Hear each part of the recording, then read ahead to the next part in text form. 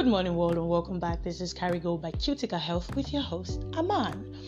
Today's episode is one I'm super excited about. What are we talking about? Myths and facts about cesarean section. I'm gonna take that again. Myths and facts about cesarean section. Now, before I get into the exciting details we're about to stamp on today's episode, I'll share with you just a very short story, alright? Now, see, there was this woman. Let's call her Mama Dele just for short. So someone was talking to her and the person was like, "Oh, Mama Dele, so long. From our last discussion, you mentioned something about being 7 weeks past your delivery date. What are your doctors doing about this?" And Mama Dele goes, well, the doctor said my baby is postmature and is at risk of several medical problems. He recommended a cesarean section. Me, I rejected the idea because I believe that every strong woman should deliver by herself, not through some surgeon's knife. Have you heard that type of story before? If you have, then this is going to sound very exciting to you. Now, the cesarean section was named after the legendary Julius Caesar, who was famed for having been born through a cesarean section. You see, this procedure dates back to ancient Roman Empire times, and it has stayed with us ever since. You might be wondering why I'm giving you this history. It's because I want you to know where we're coming from today, alright? The original aim of the C-section was to save a baby from the womb of a mother who dies during childbirth. The first recorded case of a mother survivor of the C-section was in the late 16th century. People, this has been here for years, alright, thousands of years. Now, many myths and misconceptions plague the cesarean section. Influenced by these myths and misconceptions, a good deal of avoidable childbirth-related deaths are being recorded in Nigeria, where close to 60,000 women die in childbirth every year. So, what then are these myths and facts about the C-section?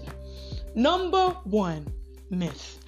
Vaginal birth reveals your womanhood, while cesarean section isn't natural. Seriously, people. The fact is, the cesarean section isn't any less natural than a vaginal birth, alright?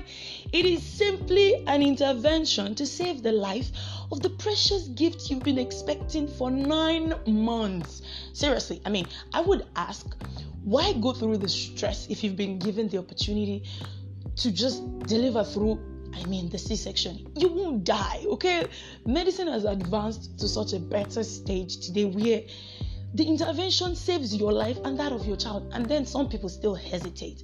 Do not put yourself and your kid in danger, alright? Your baby deserves the best. And seriously, if a quick intervention could save the beautiful gift you've been waiting for 9 months, why not go for it? I hope you agree with me. Number 2 myth. Women who undergo a cesarean section have a better sex life after delivery. That's a myth, alright? Because the fact is, contrary to this popular misconception, your overall sex drive and desire for sexual activity, they are similar among women, irrespective of the type of delivery. Seriously, it takes a little while to get back into the mood with any type of delivery, be it cesarean or vaginal. So there ain't no something about a better sex life, whatever. No, don't be fooled, okay? Number 3 myth. A cesarean section may damage me irreparably. My goodness, this one has me laughing. Seriously. You find people who go through surgery to get rid of appendix, surgery for kidney transplant. They are not damaged irreparably. What is the fear? Because the fact is, it is entirely natural to have safety concerns, even about the most minor surgeries. And yes, a cesarean section is riskier to the mother and baby than vaginal delivery. But you don't have to go for it, except you really need it. And in situations where you really need it, it's better to go for it than refuse it. You put yourself and that is the life of your child and yourself in danger. So if it's an option that has been given to you by the doctor, who knows what he's doing, just go for it because it could save your life and that of your baby. And the best part is the benefits outweigh the risks, all right? Another myth. After one C-section, subsequent births will be by C-section. I've heard this one. I've heard it so many times because you have people sharing testimonies of women who've delivered all their children by C-section. Don't get scared. Don't let people fool you. Get medical opinions about all these things you hear people tell you. Because the fact is, it is not in all cases. Sometimes the reason for your first C-section may not reoccur. So, for example, you may not have a prolonged labor, or your unborn baby may not need emergency delivery in your subsequent pregnancy. So, it is safe for doctors to attempt a vaginal delivery as long as it has been up to at least 18 months since the C-section.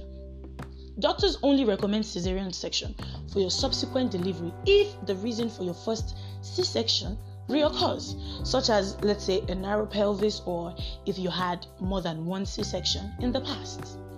Another myth that we're going to be stomping today. After my cesarean section, I will be bedridden for hours unending. No, do not be deceived, because fact is, this is incorrect. To reduce the risk of complications such as blood clot in your legs, doctors recommend you try to get up as soon as you can after a cesarean section. But please get help to do so. Don't be Don Jazzy, alright? Don't try and be forming James Bond. Please get help to do so, because this will also help you get going again.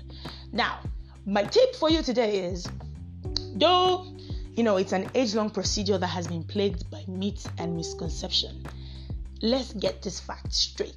The C-section remains a life-saving procedure with benefits that outweigh the risk in almost every case. I mean, in so many cases.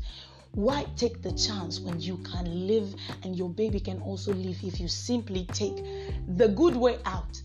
It's not a sin, it's not a crime. It's just a way to save your life and that of your baby. Alright? Don't let nobody deceive you. Go to a doctor if you're not certain. If it seems like it's gibberish made up from somewhere, confirm it with your doctor. And that's it for today. I know you've been surprised, because I was surprised when I first got this, but hey, we're all human and we come up with the strangest things because we don't understand what things are. I mean, new things scare people, so it's understandable, okay? Thank you so much for joining me today. Now, for more information about things like this, simply log on to www.cuticahealth.com. I'll take that again, www.cuticahealth.com. That's CUTICA health.com. And for more episodes like this, find us on your podcast platforms like Spotify, Amazon, and Apple at Carigo. I hope you always stay healthy, and I hope you let nobody derail your good future with myths and misconceptions. This is still Carigo by Cutica Health, and I am still your host, Aman. See you next time.